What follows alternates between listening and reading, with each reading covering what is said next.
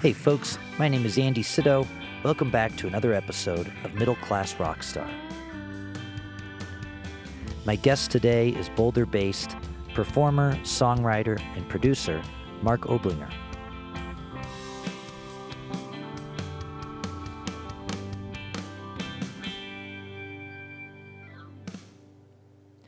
All right, welcome back.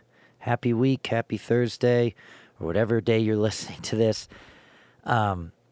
I didn't mention last week was episode 70, so we're on episode 71, and I mean, episode 35 feels like a few weeks ago, and I mean, it was about 36 weeks ago, actually, is how long ago it was, to be exact, but it feels like just a few weeks ago, so time's flying by, and there's always something to do, you know, even when I get ahead by 3 interviews, and I have them all posted, and I have all the small clips edited. Time flies, and all of a sudden I'm looking at the calendar going, oh my gosh, I need to book somebody else. I need to reach out to somebody else. And yeah, but it's flying by, and I love doing it. I've said this many times. I absolutely love doing this, doing the podcast. It's a great joy for me, and a great way for me to make new friends, chat with old friends, have conversations with people that I know and respect but wouldn't normally have lunch with. And yeah, it's just a great time. So my guest today is Mark Oblinger. He's someone who's been in the Colorado scene for a long, long time, I think since the late 70s. And he's somebody who's made it work in the music industry for his entire career. He's been a songwriter. He's still a songwriter. I mean, that's his main thing. He is a songwriter, but that's something that he's done is write songs. He's composed music. He composed music for Oprah for a little while. He's gotten to sing harmonies on stage with the likes of Garth Brooks. He's produced songs for other artists. He's been involved with making children's music. He went on a couple tours singing with Pure Prairie League and Firefall. He's done a lot of things. You know, he's done a lot of performing. And when I look at somebody like that, chat with somebody like that, I think, man, that's kind of how I'm making it work. You know, I'm doing the piano trio gigs, and I'm playing solo, and I'm writing songs, and I'm composing, and I'm producing, and doing a podcast. And it's really cool, the unpredictability of every day. You know, I mean, I think it seems dangerous to some, but there's consistent work, and it's always in music, and you never know what's coming next. So that's a fun thing. And I have great respect for Mark and everything he does and everything he's done in the music industry. Most importantly, and currently in his career, he had an album come out in 2019 called High Water Line. And, you know, obviously wasn't able to do a whole lot of touring on that because, you know, 2020 happened after 2019. But his new album is just phenomenal. And I'm going to play a couple tracks off of that as well. But High Water Line, definitely check out the album. I'm not even going to talk. I'm not going to try to talk about the album. I'm just going to play you a couple tracks. So you'll get that in just a second. But great guy, great conversation. I'm glad we got to finally sit down. We've chatted online many times, but finally got to, well, we were still online. Finally got to Zoom. Okay, sound good? I'll stop talking. Let's just jump into the episode. I'm going to start things off with a track off of High Water Line called Julia. Folks, I'm now on Patreon at patreon.com/Andy Sido, Sydow. I post up little clips from the podcast that aren't heard other places. For instance, I just had a sit down with Mickey Raphael, who's been Willie Nelson's harmonica player for the last 50 years. And aside from the interview I posted on the internet, there's another 5-6 minute clip of some really cool stuff, him talking about the finer points of harmonica. And that's just on Patreon if you'd like to listen to that part of it. I also post up exclusive tracks. I do production breakdowns of my songs. I will pull up the Logic session and kind of show why I did what I did and go through the session. It's fun stuff. Do live streams and things like that. So if you'd like to join my Patreon community, it's patreon.com/Andy Sido, Sydow. You can join for as little as $3 a month. Quick thanks to our sponsors. First, Patrick at PQ Mastering. PQ Mastering puts the finishing touches on this podcast. And for your audio or restoration needs, go to pqmastering.com. Also, Narrator Music. Visit narratorrf.com for simple and affordable licensing for sync. If you have any inquiries about sponsorships for this show, shoot me an email at middleclassrockstar@gmail.com.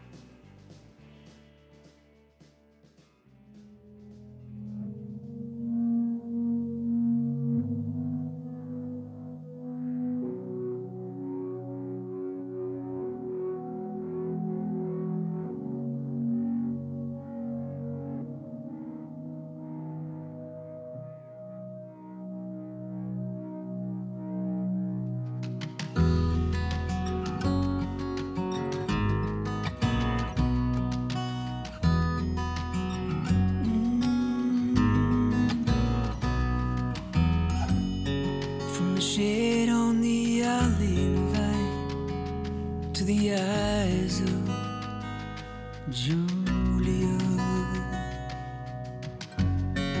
like pieces of broken glass. She already knows how easy the promises break. Live with this anxious heart from a love that she gave.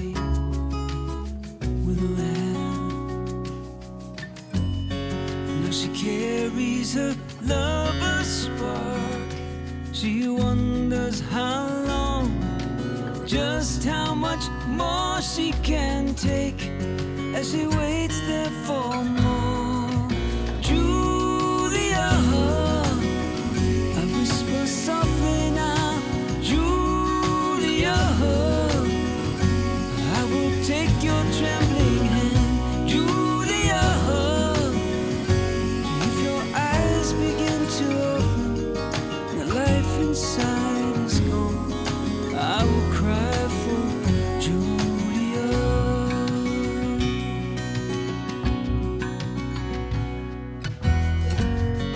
From the face of this frightened child to the voice of the world in between, telling her wrong from right. She already knows how easy this world can betray. Could she offer much more? Julia, I whisper softly now. Julia, I will take your trembling hand. Julia,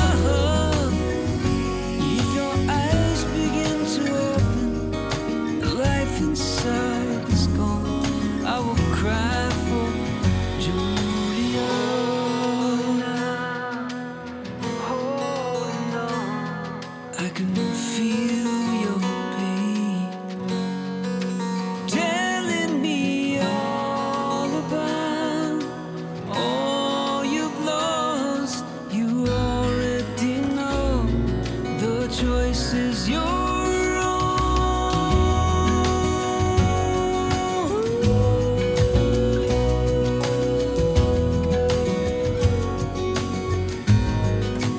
Julia, I whisper softly now. Julia, I would take your trembling hand. Julia, if your eyes begin to open and the life we made is gone, I will cry for Julia.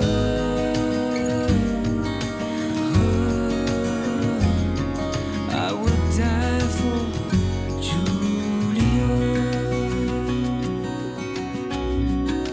Julia, Julia, Julia, Julia.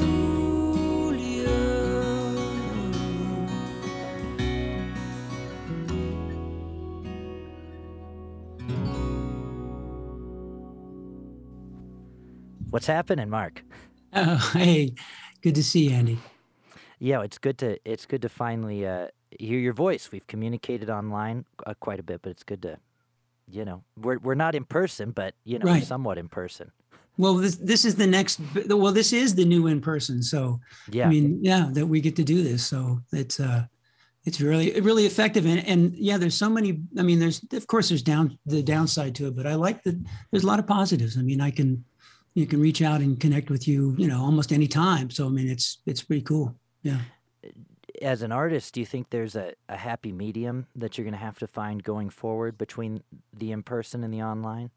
I think so, but I mean, especially with, what we've gone through with the pandemic so far, I think that, I mean, I'm going to for me personally, I'm going to take a really kind of slow entry back into the playing again, I think, just to be really careful about it, but also to use more things, to do more videos, to do more things like this, and try to do more of a balance, because then it becomes, I think you feel more empowered. It's not like you're trying to chase the gig all the time, and chasing the gig all the time can just be killer, as you know. I mean, it's like, oh, now I'm going to play these 4 shows, and I've really got to plan out, where they are as far as too close to each other, because I've got a specific amount of audience that I can get to come to certain things.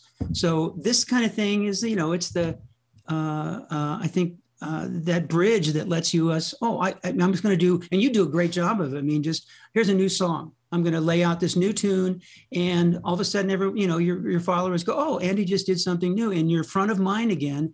And there's a real personal connection, which I think we can't get sometimes even when we're performing live. I mean, there's distance of being on stage and not being able to touch people, but you can actually stop and say, "Hey, how you doing today?" And yeah, I mean, in a real way, like you're looking right at one person, and it really feels good.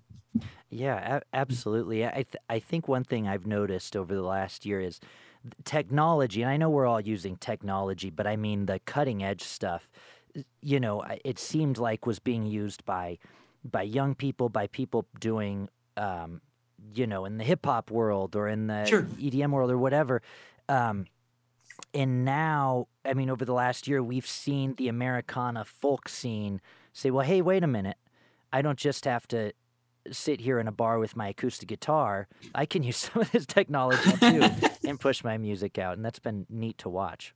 Oh yeah, absolutely. Yeah, I think it goes across all genres and all age groups now too, because there's specific, you can hit specific people. And if the Facebook crowd wants to watch this, or if the TikTok crowd is doing that, I mean, you can tailor what you're doing that way. Yeah. And without maybe a lot of, trying to do specific things for specific ones, from, finding your identity and be able to put it in different places. So that's real. I mean, it is. I mean, that's the whole thing to me about being in the industry for a long time, is that whole sense of trying to hold on to your career and trying to guide it some way. And this is another tool, I think, that can give you that immediacy with your audience. And I think that's so important, especially, because I know that, I mean, I feel comfortable talking to people. And this is another way just to do that. I mean, just that conversational thing about, hey, what's going on? This is a song I wrote about that feeling that, I just had it, explain what it was about, and say, yeah, I really needed to share this. So yeah, you can do it. So it's great. Yeah, absolutely. And what did you do, what did you do with your music in 2020, or what did you do in general? I mean, you put out this album in 2019, you put out a full-length album, High Waterline, right? And then bang, that's it. Things change. So what did you do over the last year? I did a lot of remodeling in my house. That's what I did physically. I mean, I did that. I started, it was interesting because if you remember, we went back to, my journey was just chronologically was that my daughter is in the Netherlands right now. We took her in February to go to work on, she's doing a master's degree just outside of Amsterdam. So, I mean, it's like, she's having a great time. But we came back and the pandemic was beginning to, close things down.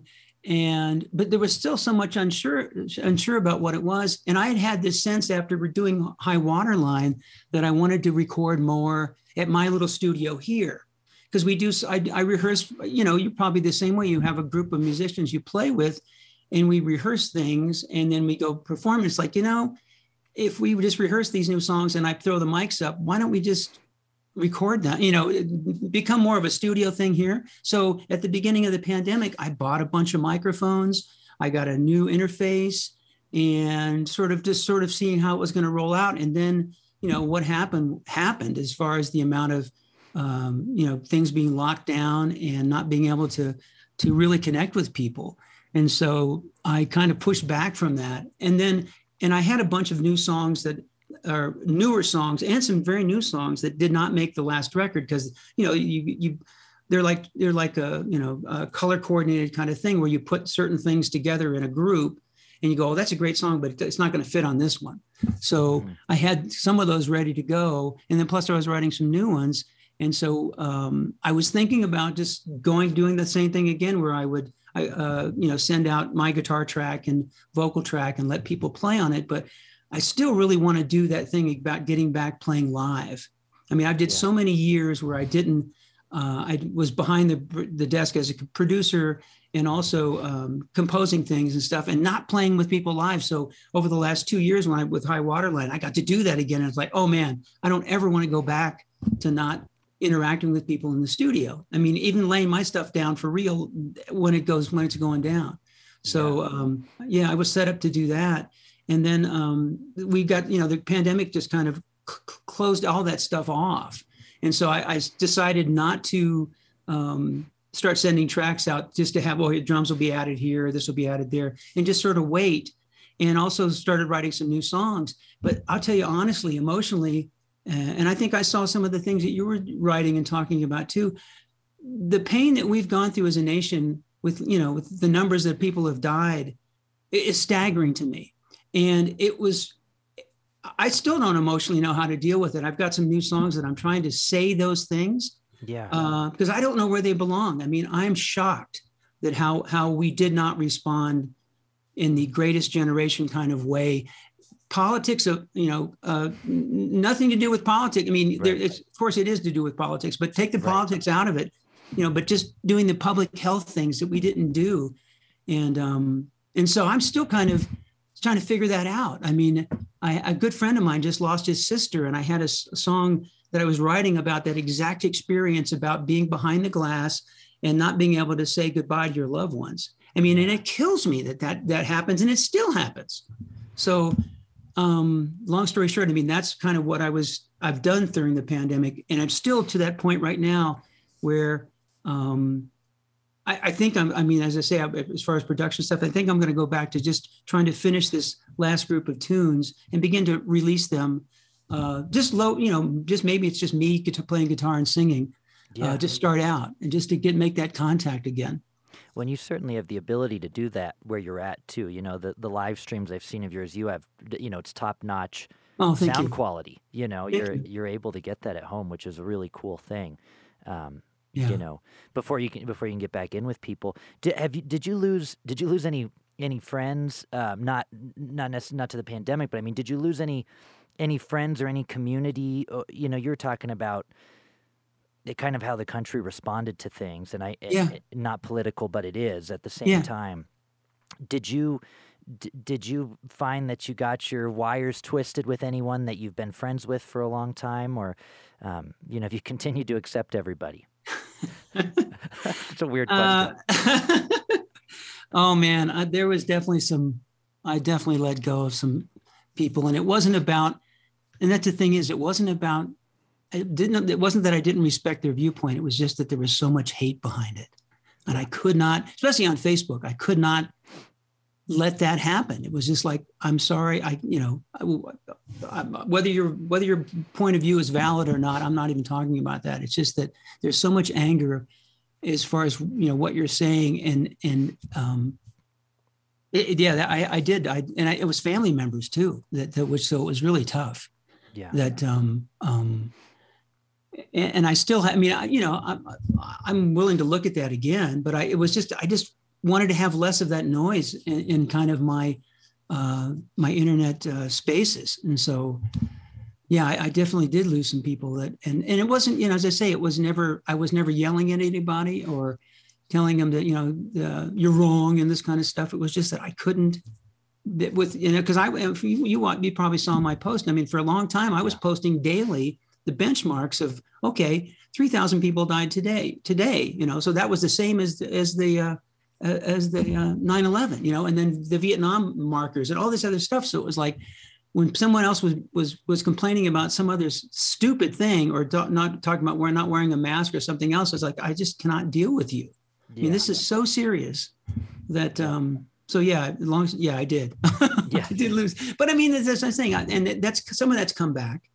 But, this kind of revealed a lot about who we are, I think. Yeah. And what's important to people. So, absolutely. Yeah. So jumping back a little bit, how did you first get into music? I mean, you've been doing this a long time. You've done children's records. You've done your solo stuff. You've been a producer, composer. You've played with some amazing groups. You've done a lot of things. What was the first fire where you said, I'd like to do that. I'd like to do music? Yeah, I was thinking about that because I had to write it up for some kind of interview, and it was that idea that I really was kind of lost. I mean, as far as what to do with my life as a 10-year-old, beginning to think about that, what interests were, but music was always there. So it was just sort of by default, it was the thing that always, for somebody that I felt like I was really shy and kind of introverted, those musical moments when I'd hear a specific song or something like that would light me up in a way that was, I need to pursue that. So, I mean, I was in high school bands, in college, played bands in college, and then started playing professionally. And it was just the thing, it was the one thing that I knew I loved. I mean, I didn't even know if I was good at it at the time, but it was just, I love this. Yeah. So that, the old adage about, do something that you love when you never work a day in your life. So it was really that kind of thing. And then really learning how to begin to listen and interact with people, because it was, I think, that's once I began to listen to what I was doing, what people around me were doing, then your skill level begins to go up, because you have to become self-critical and go, that really doesn't work. What do I need to do to get better at that? So I was definitely wanted to, get into this thing long-term. And so as my career has, as I say, I got to play with Firefall and Pure Prairie League and some other bands back in the 80s. And then as things progressed, I wanted to stay, you get it to a certain point where, and I was playing, but this was the thing, I was playing in Firefall in the 80s when people of my generation were staying home. They were having their babies. And so I was on that rough patch just after the band had a bunch of hits. And, there wasn't big crowds for us. And now they do really well, because there's a whole market for that too, which is wonderful. And those guys are great. Yeah. But so I started doing studio work. And so when my first son was born, it was like, I'm not going to be on the road anymore. I want to stay home and catch this. Yeah. And so I was making more money doing studio work than going out on the road and playing. So I started as a singer, I started doing that. I started producing some things. I got to, I don't know how, I was trying to remember how I got hooked up with the Oprah Winfrey Show, but I started composing music for that.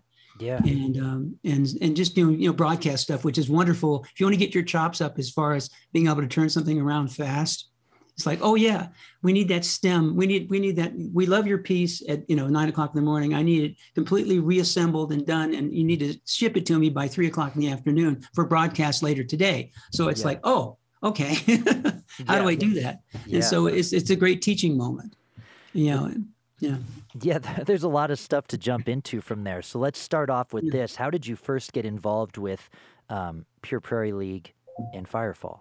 Well, it's so funny that's the kind of thing I'm in Boulder playing in bands, and a friend of mine, I was in a cover band with a friend of mine, and he happened to have the gig with Pure Prairie League as their saxophone player, and they needed a singer. Craig Fuller had left the band. Vince Gill had just left the band, actually. And they needed a singer for a tour. So I went out with them, and I just did one tour with them, but it was great. And it sort of gave me a taste of even back then, what the big league was about, because we did a lot of big shows. It was really cool. And I got to sing Amy every night. So it was really fun. So you were singing lead. Yeah.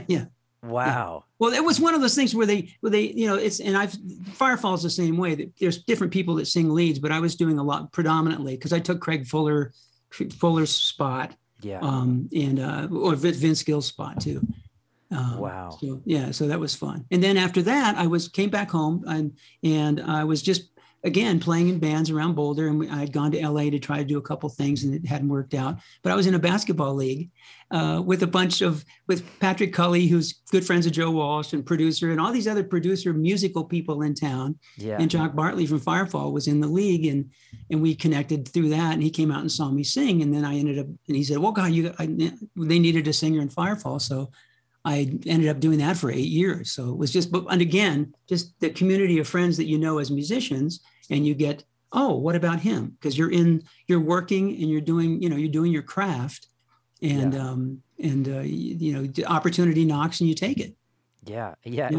And what's that like going around playing in bands? I'm imagining you playing at Tulagi or whatever's around then, right? And then all of a sudden you're on a tour where you're selling out huge venues. I mean, what's that like? I mean, were you nervous going into that? And then what was it like coming back when you were back to the same bars you were doing?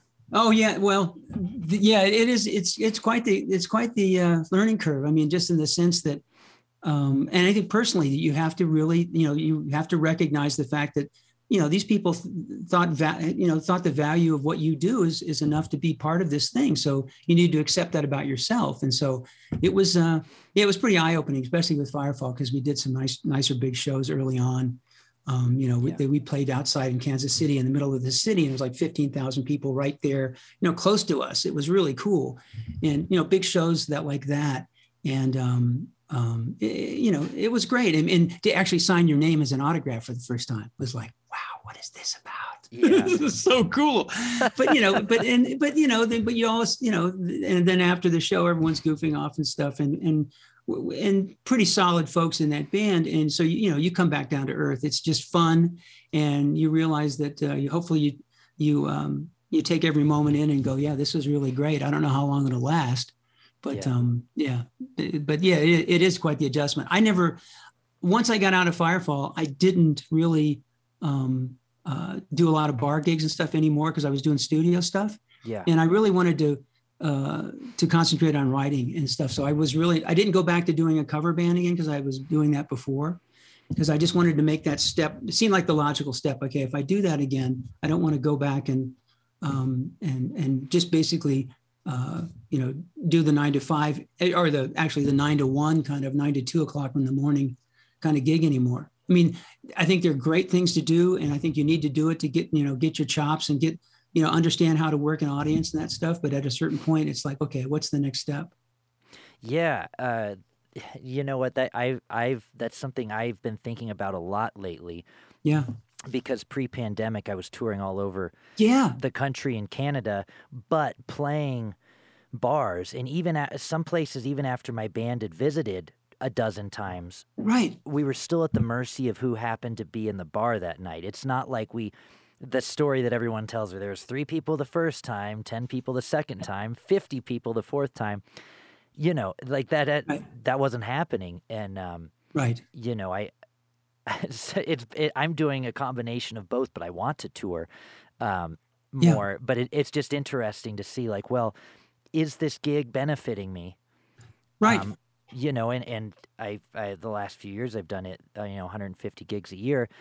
So I've done a lot of gigs. So maybe some of these it's time to start letting go, but it's hard to say. So it's interesting to hear your perspective on that.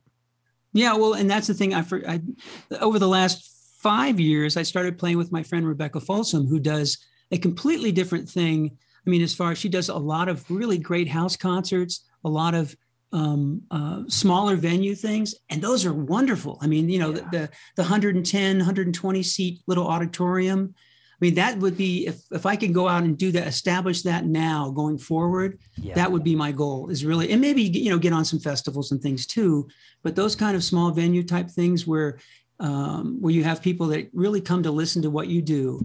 And that's really the idea, because then you're not doing what you're talking about. You're beating your brains up for, being on the road and just getting worn out. Yes. doing volume as opposed to quality, the kind of thing. Well, I have to do all these gigs, so it looks like I'm doing a lot of work. And it's like, well, if I just did half of them and they were all great gigs, Yeah. Yeah. Yeah. That's probably the way to go. Yeah. And so your kids were born. What year was this now when your kids?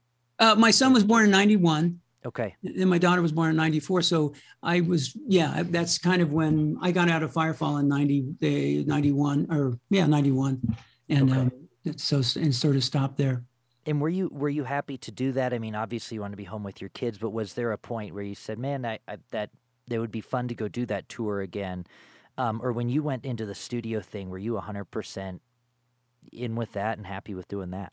Oh yeah, I really was. I mean, it was just one of those logical things. I mean, I had decided to leave the band, and it just seemed right. I mean, I wasn't happy, and I was probably way more maintenance than for Jock Bartley, who's a good friend of mine, the leader of the band, than I needed to be, because I was bitching about things all the time. It's like, because we, just as far as accommodations and stuff, and it was just those back then. I mean, the money just wasn't there. I mean, I think they have a lot better financial flow now, but it was tough times. I mean, but even though we got to play and do a lot of gigs, it was still some tough things. So it was easy for me to stop. And plus, as I say, I had gotten a little bit of credibility as being a singer in the studio, so I was getting used for TV stuff and radio and some other things. So it was easy.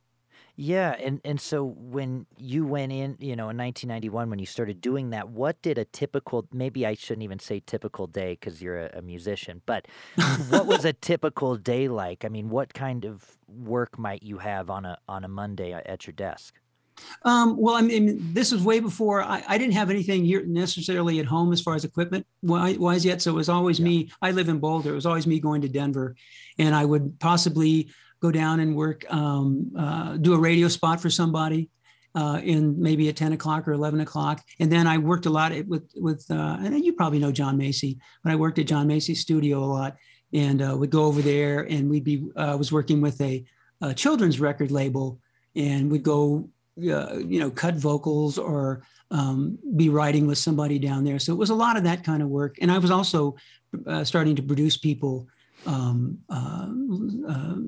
down there, and I would usually work at John's place. So it was either, that studio or another, or maybe Colorado Sound with Kevin Klock, and go there and do some kind of parts. So it was that kind of work. I mean, it was like, it wasn't really, I mean, it was never really like punching the clock because it was so much fun, but there was definitely, just being in the business. I mean, doing that kind of stuff.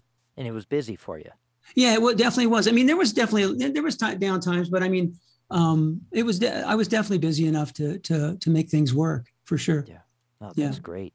And when you say producing records, I mean, you talk about producers, there's those people that are the tech savvy producers that if you put them in a random studio, they know how to run the board and get everything set up. And then there's the musical idea producers, and of course the combination of the two. But right. were you one or the other, or were you self-sustaining as an engineer producer at the same time with artists? A little bit of both. I mean, I'd usually, James Tuttle is a engineer here in this area that's just fabulous. And I've used him as the master engineer on a lot of the stuff that I work on. I mean, I can definitely drive a session once I, how the layout of the console and that kind of stuff. But a lot of the time I would rather, especially working with the artist one-to-one, make sure that emotionally that we're connected on what needs to happen that day in the studio, and that the ideas are flowing, and that kind of piece that the artist feels really held. And so I feel like I can do both pretty well, but I mean, I definitely, that idea about knowing your limitations is really important, because there's definitely people that can do the engineering part way better than I can. I mean, I can dial in and get a pretty good mix happening, but I'll have somebody else come in to finish, like James. And but I think my strength is probably more the musical idea, kind of thing. And like, well, how about if we, double the chorus, and if we take the bridge and we'll put 8 bars in front of this and add that part, and we'll double the solo with something else. So those kind of ideas is really what feels good. And that's where the juice comes from, and the electricity of producing things. Yeah, absolutely. And who are some of the artists you produced? Just locally. I mean, I worked with Steve Manchell, who was with Firefall for a long time. My good friend Scott Johnson, who's a local artist that's done, I think I've done 4 or 5 CDs with him. My friend Lisa Bell, worked with her. I should have got some CDs out that I've worked with because I forget after all these years. But a lot of local people that have come through. And plus, I also I've worked with Chris Daniels a good bit. I got to sing a lot of vocals on Richie Furay's CDs that he did for Calvary Chapel back in the day, and which was always so much fun because, you know, Richie being in Buffalo Springfield, any part you sing with him sounds like you're in Buffalo Springfield. His voice is so distinctive. We would blend together, and it was like, oh, this sounds just like something right off of their first record. So I got to do a lot of that kind of stuff where he would just turn it over to me and let me produce the vocals, which was silly because he's such a great singer and is one of those aw shucks kind of guys. Like, oh, I don't know what I'm doing. It's like, Richie, you know exactly what you're doing. You're fantastic at this. But I would kind of direct traffic, and if we had parts that were clashing a little bit, we'd talk about what would work, and you want to do this one or that one, and I would kind of lay that out for him. But brilliant singers and brilliant artists. It amazes me, some of the artists that live in Colorado, or you know, when I'm talking with you, or I chatted with Hazel yesterday or Chris a couple weeks ago, and they're talking about, you know, Joe Walsh at the grocery store or whatever. There's just all these things, and there still is a lot of artists here, but it just amazes me hearing some of these stories. I only recently found out Richie was a preacher, I think, in Louisville, which is the town I grew up in for many years. Oh, no kidding. Wow. Yeah. And I just thought, what a small, crazy world. And also maybe we just live in such a beautiful area that, you know. Yeah. Well, that was the thing that drew me here originally. I mean, when I came out into Colorado from Virginia in 75, 76 the first time, I mean, that was definitely the allure of Gold Hill and Stephen Stills and all these other, and Fogelberg and people like that. That was definitely going on. And I knew this whole story of Walsh being here, and so that was definitely part of the charm of what it was. And plus, I was in Boulder in the late 70s, early 80s when there was clubs. There was, I don't know, a dozen clubs on the mall. I mean, you could walk in an evening and catch 8 bands. I mean, like that. And they were all, it was happening everywhere. The Walrus, J.J. McCabe's, the Blue Note. I mean, it just on and on and on. It was great. It was the zenith of, if you had a band, you could gig, and it was cool. Yeah. Has that changed? I mean, and have you seen the scene in Colorado change in positive or negative ways in the last, few decades? Yeah, and without beating up Boulder, I mean, there was just, I think that the example would be, look at Fort Collins. I mean, I know, I think Pat Stryker, and I think actually Nick Forrester helped her put this together, this idea of having more of a bohemian musical section downtown that stayed intact. Man, is it Bohemian Nights, or the thing that they do in the fall? I'm going to get crucified for not saying this right, but whatever the fest is there. Yeah, I mean, New West Fest. New West Fest, yes. Yeah. And you go up, and there's clubs everywhere, and it's so vibrant, and that's exactly what we had in Boulder in the late, in the 70s into the 80s. And then sort of corporate interest took over and pushed that out, I think. And we've suffered. I mean, the city's great, but we've suffered. We don't have that anymore. Mm-hmm. And that was such a shame, I think, because Fort Collins has got it going on like crazy for that. Oh, yeah. And I think, it's wonderful. So, I mean, I've seen that change. And I think it just depends on if you have people that want to hold on to that legacy. And also the downtown area of Fort Collins has still got a lot of the older buildings, and we've raised a lot of them here in Boulder. I mean, they get knocked down, and we don't have that anymore. Yeah, absolutely. And do you still do a lot of producing and engineering stuff now? I do a little bit. Actually, I got this gig about 5 years ago where I edit podcast for the legal industry. It's called Legal Talk Network. And it's lawyers talking about, all these current legal issues that are coming on. So, I mean, I'm fascinated by that anyway. So I get to do a lot of podcast editing, and I do some I'm working with an artist in Colorado Springs right now, where he's sending me his demos, and I'll cut the demos up and kind of get form for him and say, what about this and this kind of deal? So I still do some of that. I'm really more thinking about focusing on my next step as far as what's the next record look like. Yeah. And I saw, like what you just did, where you put out 3 songs. Yeah. I think I'm going to be doing a lot more of that not biting off a big chunk, just like, well, here's a small bite of where I'm at right this minute, and put that out, as opposed to, working on something for a year and a half. I can't do that anymore. I want to work on something for a month and call it good. And put it out. Yeah. Exactly. And so is that, I mean, you're talking about, you've got all these demos recorded that at home that you want to work with. Is that, do you have any plans? Like, hey, I'm going to release 3 of these in August. What's the next step there? That would probably be, that's probably good timing for me. I've got some personal stuff I've got to deal with this year. I mean, as far as my mom has been here in town since my mom and dad moved up about 6 years ago. My dad passed away, but I'm going to relocate my mom back east. And so I've got a little bit of that going on with the pandemic remodel going on in my home. So I'm trying to take care of, put a couple of those fires out, and then sit back down again and try to do that, like do August. That's actually that's what I've been thinking about, late August, to put the next 3 songs out. Or maybe it might even be just 1 at a time, but at least 3, and begin to get back into that pattern of letting myself be the artist again. Because I put the hard hat on, or I grab the hammer and I forget about it. Yeah. And so, because, well, I mean, when you're a musician, you have to be able to do almost anything just to get by. Right. And we've all had different kind of jobs and that are non-musical, just pay the bills. And do you see yourself touring on some of these new songs again, if you're able to do house concerts and things like that? Yes, that's the idea, and I really want to pursue that. I have so many friends around the country that live in these cool places, and I want to be able to contact them and say, look, I can't think what the name of the tour was going to be. Two cots and a hot. I mean, my wife and I would go play and just do a show. And but make that part of this experience of just getting away from Boulder and checking out the rest of the country, and hopefully overseas too. But yeah, I would definitely like to find those great venues, find a dozen of those around the country or more, and be able to frequent and go back to them. And And what's made you come back to this part of your career? I mean, this. Did you have another solo record that came out before? I mean, I know you've done the children's stuff, but just a Mark record. 2019 is your first one of those. Yeah, I know I waited long enough, didn't I? Yeah.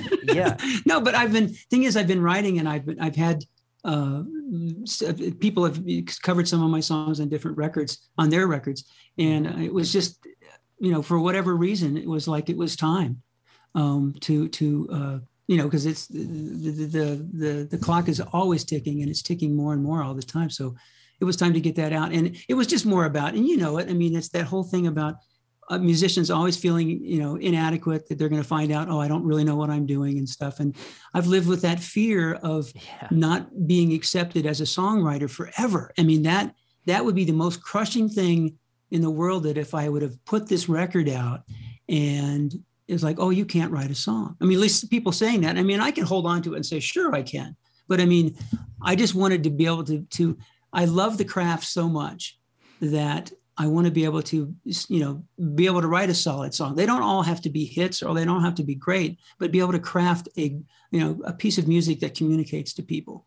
And so there was so much fear wrapped up in that. And that was why it took so long. Yeah. Well, it's a great record. Oh, thank you. It's a great record. I think, I don't know if I can even say I have a favorite, but I really like Julia a lot. Oh, thank you. That was one of the older tunes on the record that I recorded with. We had a sort of a deal with CBS Records back in the late 80 or 80, like 90, and we went to LA and recorded that song and a bunch of other ones. But it was one of those record deals where at the end something happened and we didn't get distribution, or classic. We got paid a little bit and that was it, kind of thing. I don't know if it ever got released. It got released in Europe, and I get my $3 royalty every once in a while from that song, but that's about it. Yeah. That's something. That's more than I'm getting on my song. Oh man. So you've done all these different things. And I relate to you a lot in that, because though my artist career is my primary thing, there's all these other things going on, whether it's the podcast or studio work or producing or composing, right? Playing gigs at the steakhouse. Yeah. 3 nights a week. There's just it's Are all you over the doing that place. now? Are you doing that right now? Yeah. Wow. Yes. Yeah, it just started back up again, so I'm Wow. taking the gigs while I can. And is that a 3-hour gig, 4-hour gig? What is that? It's a 4, which I Oh. always say is a lot longer than 1 hour longer than a 3-hour gig. Oh man. Um, And you predominantly play your material?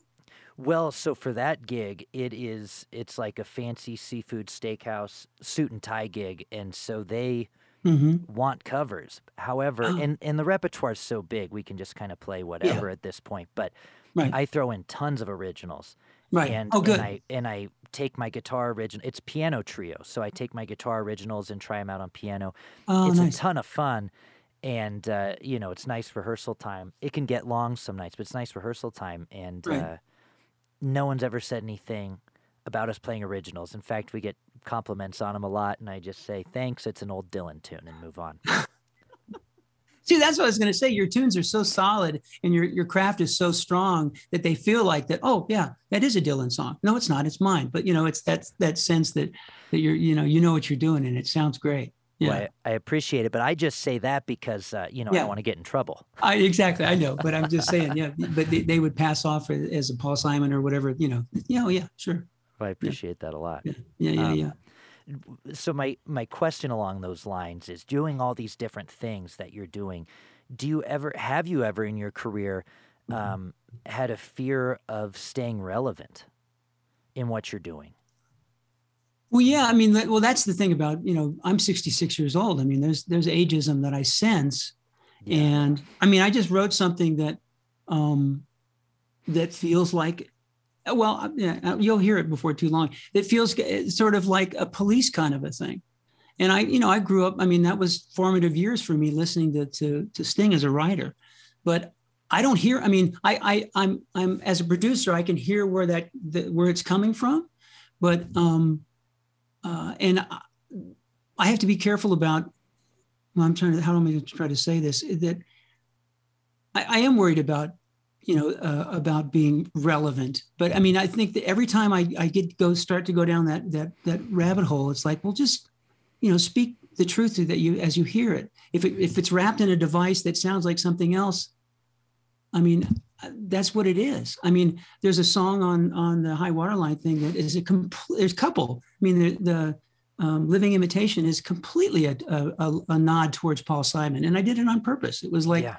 It was an older tune, and I went, I need to get this one recorded because it's been sitting around for a long time. And I really like the song, but it is in that style. I mean, whether it's relative or not, I mean, relatable now or relevant is I can't worry about it. And there's another tune that's the Poet in the Corner that's completely Jackson Browne. And I mean, I'm unabashedly, and I'm a great admirer of what he does. And I tried to take his style and do something with it, and make how I would go after that. Yeah. But I think relevance is about honesty. I think, and if you're being honest about something that touches you, and you can reach out and touch someone else with it. I mean, as far as what you're saying, if you get to that core, then whatever you wrap it up in. It doesn't matter as much. I mean, that's what I love about your writing so much, is because there's this sense of timelessness about it. I mean, for me, I hear Randy Newman things. I hear other stuff when you're playing the piano specifically. Right. And then I go, well, no, but that's Andy right now. I mean, that's who he is right this minute. And I'm just hearing your influence, but it doesn't make it any less relevant.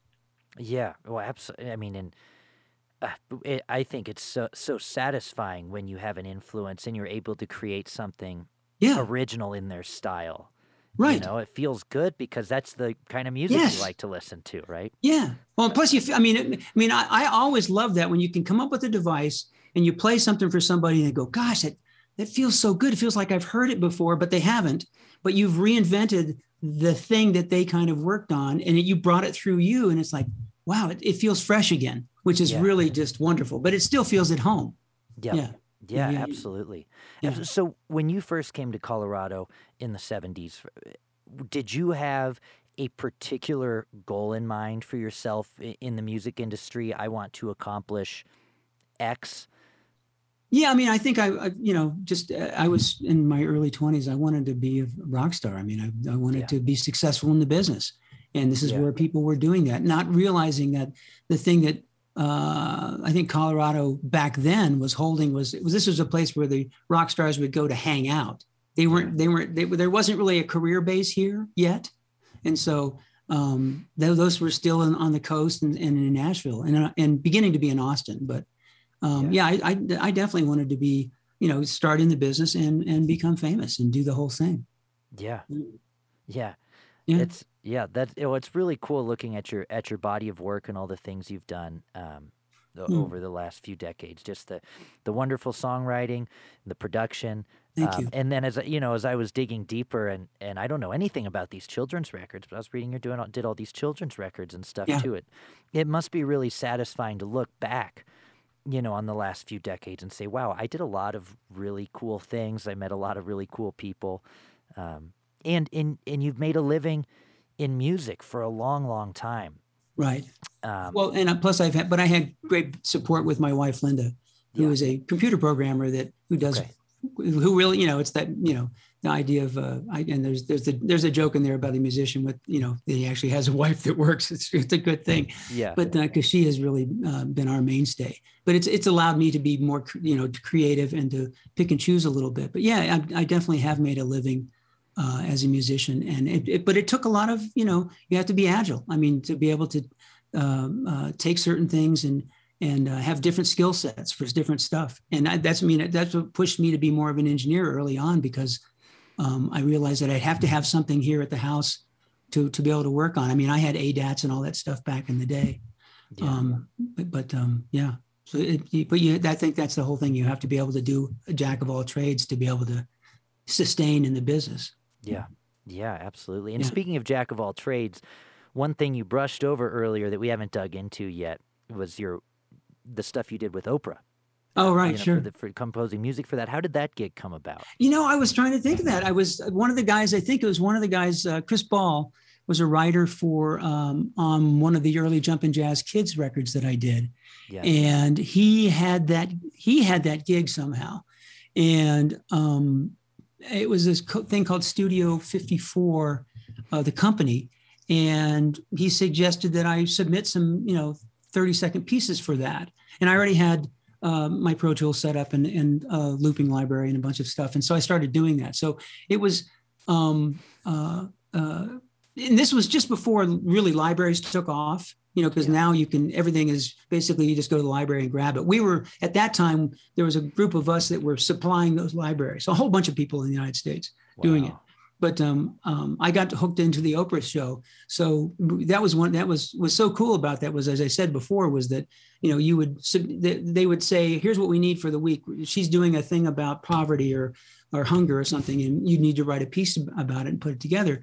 And then if the producers liked it, they would call you literally, or, you'd get the email and say, okay, we need this by the end of the day. I need you to rework this and add this and this and this and do it. So it was for, I don't know, I think it was probably about 5 years I got to do that on and off. And it was fun because, you really had to have your shit together. Excuse me, your shit together. Your shit together to make it happen. Well, so was this like acoustic guitar songwriting stuff, or was this all kinds of instruments? Well, mostly. I didn't play acoustic that much. I was mostly doing keyboard kind of things. I can sort of play the piano in the studio. I'd be afraid to do it live. I'm just not that solid with it yet. But in the studio, I could pull it off. And doing a lot of different textured kind of stuff. And these are a short piece, a short 30-second bumper with a theme that rolls through it, and it would be with a different instrument leading the theme. So it was just stuff to play as the head of a piece or underneath the bed of something where somebody was doing a narrative. So it was good. I learned how to do a lot of that stuff, and from there I ended up doing film score for some local filmmakers and learning how to do underscores for those. And for the film scoring, was that what was the instrumentation like for that? Same kind of stuff. It was, as I say, I was all a one-man shop. I would every once in a while I would use Christian Thiel or someone else to play percussion or drums on something, but most of the time it was, because of time and budget, it was, my drum library, and then I would layer in the keys as needed and textures, and develop a theme. A lot of flutes, a lot of violins that I had pretty good samples with that I could play to create the things I needed to do. It was fun. Plus, you're scoring the picture, which doesn't get any better than that. You're actually watching something and playing, and that was the great learning thing about that is when you're doing those kind of scores is that you talk about the last hour never being longer than it feels like at a gig. When you have to stretch a theme over 64 bars, it's like, well, I can't.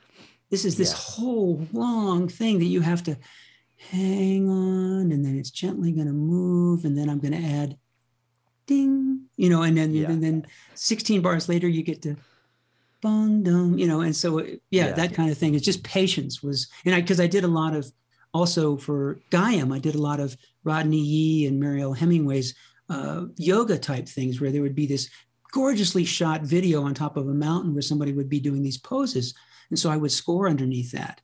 And it's just, it was the most Zen thing of just holding the music, finding a sound you loved and let it hold and just gently build something. So it would, just push the thing forward. But yeah. And it's really, this as a pop musician, everything is 3 minutes long. At least you're thinking about when it's over that, you're going, okay, I need to cut or, so when, it was such a great exercise for me to be able to do that. Yeah, I bet so. Yeah. So what advice do you have for, as a closing thought, what advice do you have for young musicians in sustainability in the industry? I think that, the flexibility thing I think is really important. And being able to do a lot of different things as far as the production part of it. There's so many different media outlets you can use. I think the thing I would be afraid of, and I think that I kind of got this even at my age during the pandemic, this idea that how the industry pushes you so hard to always be top of mind, always be on top of everyone's consciousness. And I think that you need to find a balance to make sure that you're happy with what you're doing at the time as the artist. And if it takes another week or two to do something, then do that and be able to be proud of what you did, as opposed to just throwing things out at the wall to see if they stick, just to make sure that you're raising your hand that everyone can see me. And as I say, that during the pandemic, I just sort of had that epiphany. It's like, I don't need to chase that as hard as I was trying to chase it. And I would much rather, continue to reach out to people, but do it in a way that is, that makes you feel good as an artist. And that you, as I say, there's no gun to your head saying, I've got to put this out every Monday. I have to do this. I have to. And I think that you have to just find that balance so you don't feel like you're crazed about it all the time. Because because the thing that people respect is that the honesty and the thing that you bring. Yeah. And if you can't, kind of sit in yourself and feel honest about what you're doing, it's like, well, you're going to burn out and you're not going to do your best work. So, yeah, absolutely. Well, as did we cover everything? Is there anything else that we need to jump into? I was trying to think what else. I think we're good. If any other crazy stories that I was going to tell you, but I can't. Yeah. If you have any crazy stories, throw them in. No. They, just normal road things that we went through, being on the road with the band, as you know very well. Yeah, absolutely. But nothing too wacky. Yeah. But I never destroyed any rooms or any of that stuff. Good. There's just no reason. No reason to. But it was, it's been fun. I felt so blessed that of being able to work with so many great people. I think that's one of the things too, is I think if you really work on your craft and stay in the game and are, and be a show up kind of person. Just be that's the thing about the people I've worked with that didn't, at some point you can be the greatest player in the world, but if you're an asshole, if you are, you're not the phone will quit ringing. Yeah. And so, and that's that. I've been so fortunate to work with such great folks. I sat in a room and for 2 days and sang with Al Jarreau back in the day on my record. And here's arguably the greatest jazz singer of all time.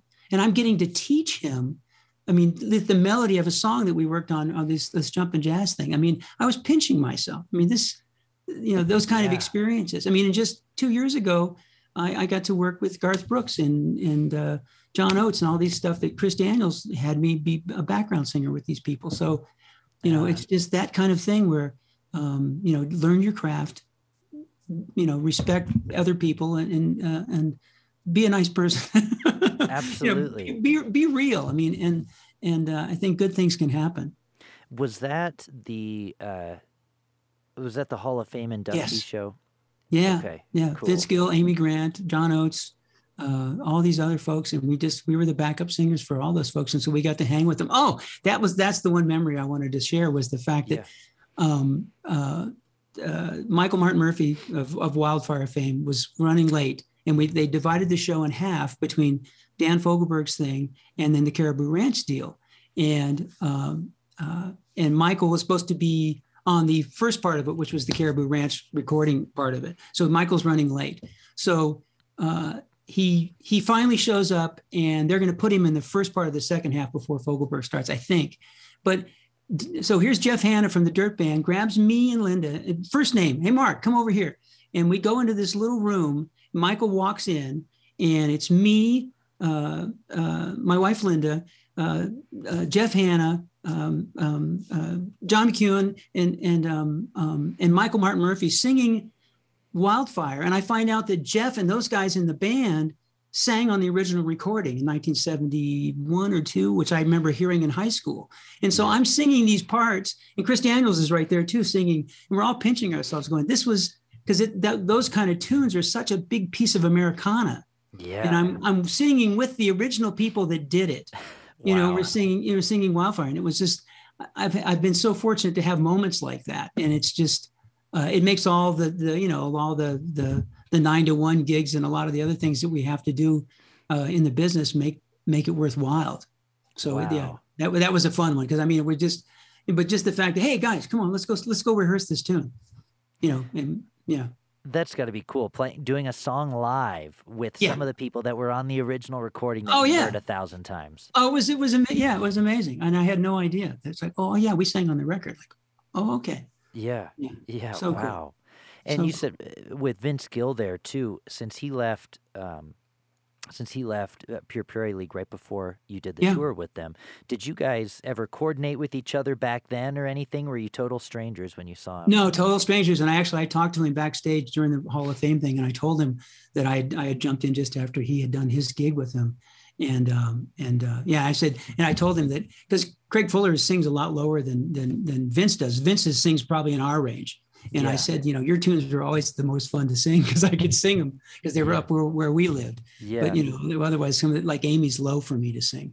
But the Vince tunes were Let Me Love You Tonight. And some of the other ones were easy to sing because they were up in our range as tenors.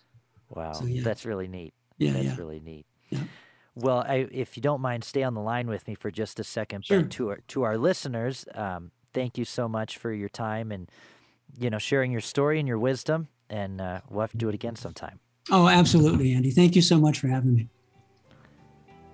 That was real cool. Thanks, Mark. If you'd like to support this podcast in a non-monetary way, please rate and review on Apple Podcasts, wherever you listen to your podcasts. It really is a huge help. It only takes a second.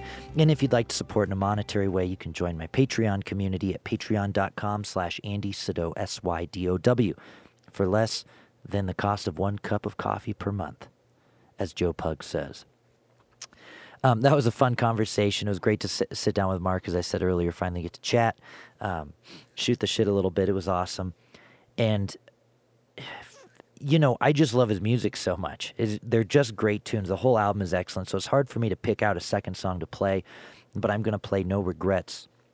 And if I had to write his elevator pitch, it's dangerous writing someone else's elevator pitch, but if I had to write his elevator pitch, I'd say James Taylor meets Paul Simon meets Gary Jules in a dark... I don't have to get creative with it. Those are the 3 artists that I'm putting in a room together.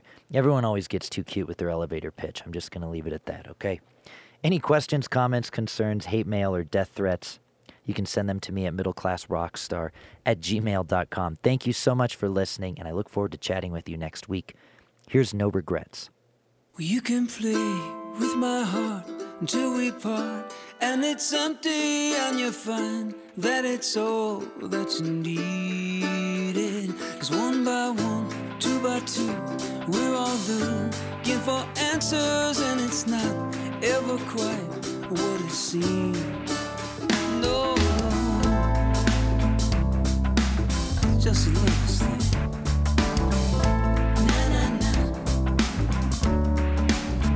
Now the story told, days of old, Romeo, you remember as he walked through the garden to grieve.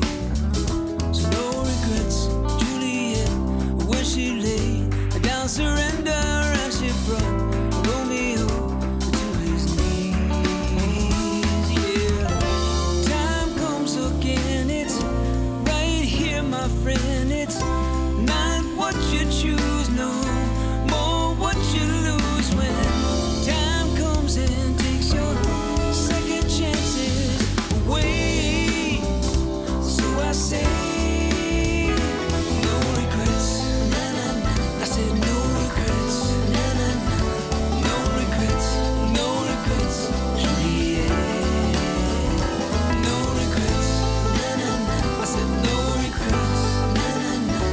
No regrets, no regrets. Juliet, it's just a lover's game with no refrain. Nothing's left, no tomorrow, just a kiss, a wicked twist, tenderly. So no regrets, Juliet, when you lay down surrender. If you thought that your heart would be free, no, time comes again. It's right here, my friend. It's not what you choose, no more what you lose. When time comes and takes your second chances away, so I say no regrets. I said no regrets. No regrets, no regrets. Juliet, no regrets. No regrets. No regrets. No regrets. Juliet, I can feel the words you spoke, just like fingers wrapped around my throat. It's getting hard to face its time, and if what you said was true, there was never